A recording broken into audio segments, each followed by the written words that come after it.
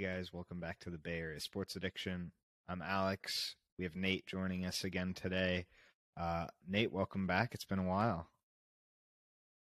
Yeah, excited to be back. Getting the swing of things. Baseball season just starting, so a lot to talk about. hmm Yeah, and as you just mentioned there, today we're going to be talking about the San Francisco Giants. Um, right now, today it's Sunday, April 2nd. The Giants just played their third game of the year against the Yankees in New York. Started off 1-2. They ended up winning yesterday and lost today, and also lost on Thursday. But basically, my first question is going to be, Nate, are there any keys that you see that will keep the Giants somewhat competitive in this pretty stacked NL West division, either keys that you thought of before the season or after this first series with the Yankees? Yeah, I think definitely right off the bat, hitting is the biggest key for the Giants. We saw like two games they lost, they get shut out on the road, and the pitching in that NL West isn't superior to anything. It's nothing crazy really anymore. I think staying consistent, guys need to stay consistent in their roles. When that being said, like Jock Peterson, power wise, needs to be consistent throughout the whole year. You need guys like Yaz to fill in the gaps, Estrada get on base and really move guys around. I think hitting is the major key because the offenses are so stacked in the NL West. Yeah, I like that you touched on consistency specifically. Um, you know, the Giants will go through stretches where some guys will just play out of their minds while the rest of the team is playing awful. So, you know, even like you mentioned in the example from the last three games, the first game we couldn't score a run, and then second game, Crawford home run, Jock Peterson home run. We're getting guys around the bases. And then today couldn't get anything going again. So I like that you touched on that there. Another thing that sort of plays into consistency is going to be health. I think, Michael Conforto, he's been back in the lineup these last couple games, but he missed all of last year with shoulder surgery. And DeSclafani's coming back. He also missed basically all of last year, ankle surgery. And if we can keep guys like Crawford and Tyro, healthy throughout the year, I think that will be one of the keys to, having a chance to maybe sneak in as a wild card spot into the playoffs. But we're going to need guys to step up. We lost arguably one of the best pitchers in the league last year, Carlos Rodon, to the Yankees. He ended up getting hurt and wasn't able to start against us opening day. We also lost Brandon Belt and Evan Longoria, and those guys are vets that, may be on the downswing of their career, but they're still producing, at least Belt getting on base wise and so on. But we're going to need guys like, the Giants picked up Mitch Haniger. He unfortunately has been injured and hasn't played this year yet. Conforto, Taylor Rogers, that was a big pickup, in my opinion. Luke Jackson, Sean Manaea, Ross Stripling, all these guys are going to need to contribute if the Giants are going to have a chance in this division.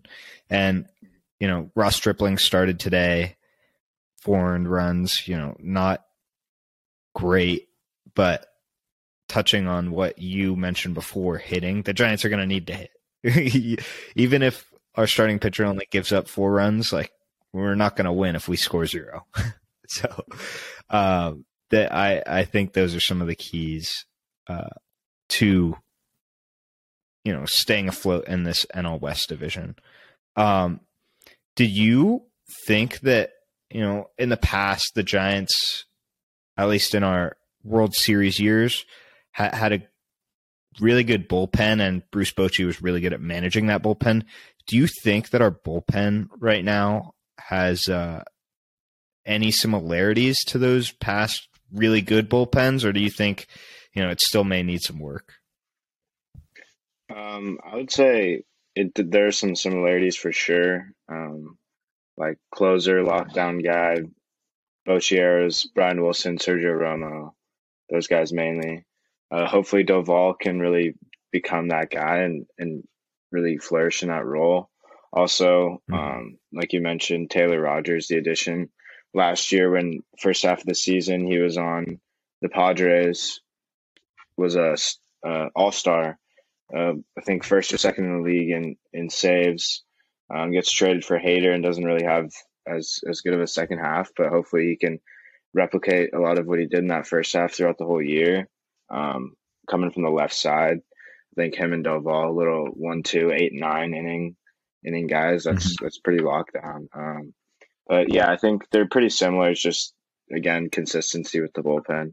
We've seen it before. Like certain guys will get hot early for a while and then kind of fade off, start blowing saves or giving up big hits, big runs in big situations. So I think that bullpen just really needs to stay consistent if they want to be a top tier bullpen this year. Yeah, even in the Giants win yesterday, 7-5 over the Yankees, Duvall came in and saved that game, but it was torture to watch. Like he started off the inning with a pitch clock violation and then ended up walking like two guys back to back, gave up a base hit, ended up giving up a run and then walked the bases loaded. And then luckily he had, I don't even remember who it was, but the guy ended up grounding into a double play to end the game. Like he got very lucky in getting that save because he did not seem comfortable with that pitch clock. And I don't even think we've seen Taylor Rogers pitch this year yet. Like the Giants haven't been in that situation to where they can bring him in and like use him as a setup man. So we'll have to see how he ends up playing once he actually gets in a game here. But yeah, Sean Jelly came in today and he was dealing, but he had a couple wild pitches that made it to the backstop. Guys were stealing on him.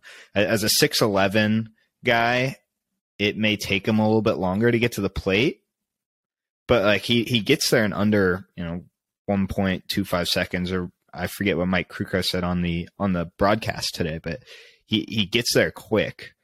So maybe he's just gonna have to. All these pitchers are gonna have to learn to deal with the pitch clock, because I think that may be messing with guys right now. All right, so we're gonna move on to the next question that I have for us today. Do you see any potential boom or bust players with the Giants, including maybe young guys that haven't gotten a chance in the big leagues yet? Yeah, I would say off the bat, especially with the younger guys, Joey Bart, unfortunately, recently got placed on the IR, and he's hurt right now. But boomer bust, like I mentioned earlier, Taylor Rogers is a big boomer bust guy for me. All-star caliber for sure. That would be huge for the Giants down the stretch, especially heading to the later months of the season. But one guy I really wanted to highlight was Lamont Wade. I feel like 2 years ago we saw what he's capable of when he's on fire, when he is consistently taking good at bats and spraying the ball over the field. Last year is kind of a down year for him in that sense compared to 2 years ago, but I think he has a lot of boom potential and could hopefully reach that potential and continue to show glimpses of his potential. Mm-hmm. Yeah, I would love to see that. See Lamont getting back to where he was in that 2021 season. Hopefully, maybe it was just a spike in his productivity, and then he's now regressing to the mean. But he definitely made steps defensively when we first had him. Even in 2021, he didn't look too comfortable, especially when he was playing first base. And now that, Brandon Belt is gone, we are going to need him to be playing first base a little bit more. But it looks like he's taking steps defensively, at least in the right direction. Some guys that I wanted to highlight, you kind of touched on earlier, Taylor Rogers. He was really good in Minnesota, and then, like you said, he kind of tailed off towards the end of last year. And so maybe playing with Tyler Rogers, his twin brother and Giants, right-handed submarine setup guy over the past couple of years, maybe that will, bring him back to his old ways. Another guy, David VR, third baseman for us right now. Last year between AAA and the majors, he hit 36 home runs. So if we can get any sort of production from that third base slot from him, if we get those home runs going, that would obviously help the offense tremendously. And then the last guy I wanted to highlight was Mitch Haniger. He's coming off a really good season with Seattle last year. I think you can attest to that, working at the Mariners Stadium. But, he starts off the year on the, he's hurt, not playing. I just really hope that maybe he can come back and give us some productivity. And, he's an outfielder that can, I think, by some metric, Jock Peterson was like the worst defending outfielder in the league last year, or at least one of them. And I'm really glad that we have, Michael Conforto can play in the outfield, Mitch Haniger in the outfield. We need to see if these guys can stay healthy and produce for the Giants.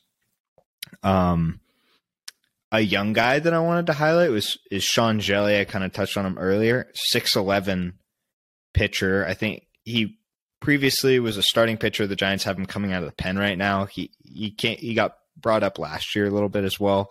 Over the offseason, he ended up putting on 15 pounds of muscle. So he's throwing a little bit harder too. He's only 25 years old.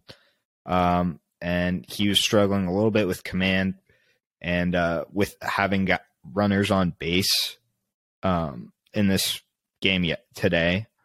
But during spring training, he wasn't really throwing with guys on base, and he was dealing. So like to see if he can turn out to be a really productive arm out of our bullpen. And then the last question I wanted to bring up for us is going to be whether or not we think the Giants are going to go over under their win total. Vegas has them at 81.5 wins. The Giants had 80 wins in 2022. Go ahead, Nate. What do you think? Yeah, I think it's a really good line. Giants are pretty much the definition of average in the league right now. So 81. But I'm going to be optimistic and say that the Giants win at least 82 games this year, hopefully a little bit more than that. But it's going to be tough. The NL West is a really tough division. And playing everyone in the MLB this year is just going to be really hard. So I think they can get it done. Just you got to stay consistent. Mm-hmm. Yeah, I agree. I'm going to go over that 81.5 wins. Prior to the season starting, I was even maybe a little bit more optimistic. I was thinking, maybe we can get to 90 wins. Everyone stays healthy, and be a fringe wildcard team or something. With the MLB schedule changes, we're playing NL West teams actually less than in previous years, and we're playing all of these MLB teams that we may not see in a normal year.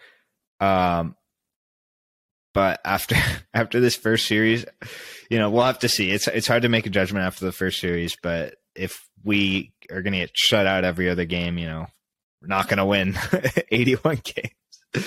So we'll see how it goes. Maybe the Yankees turn out to be really good this year. I know they started off hot last year and kind of regressed a little bit towards the end, but we'll see how it ends up going.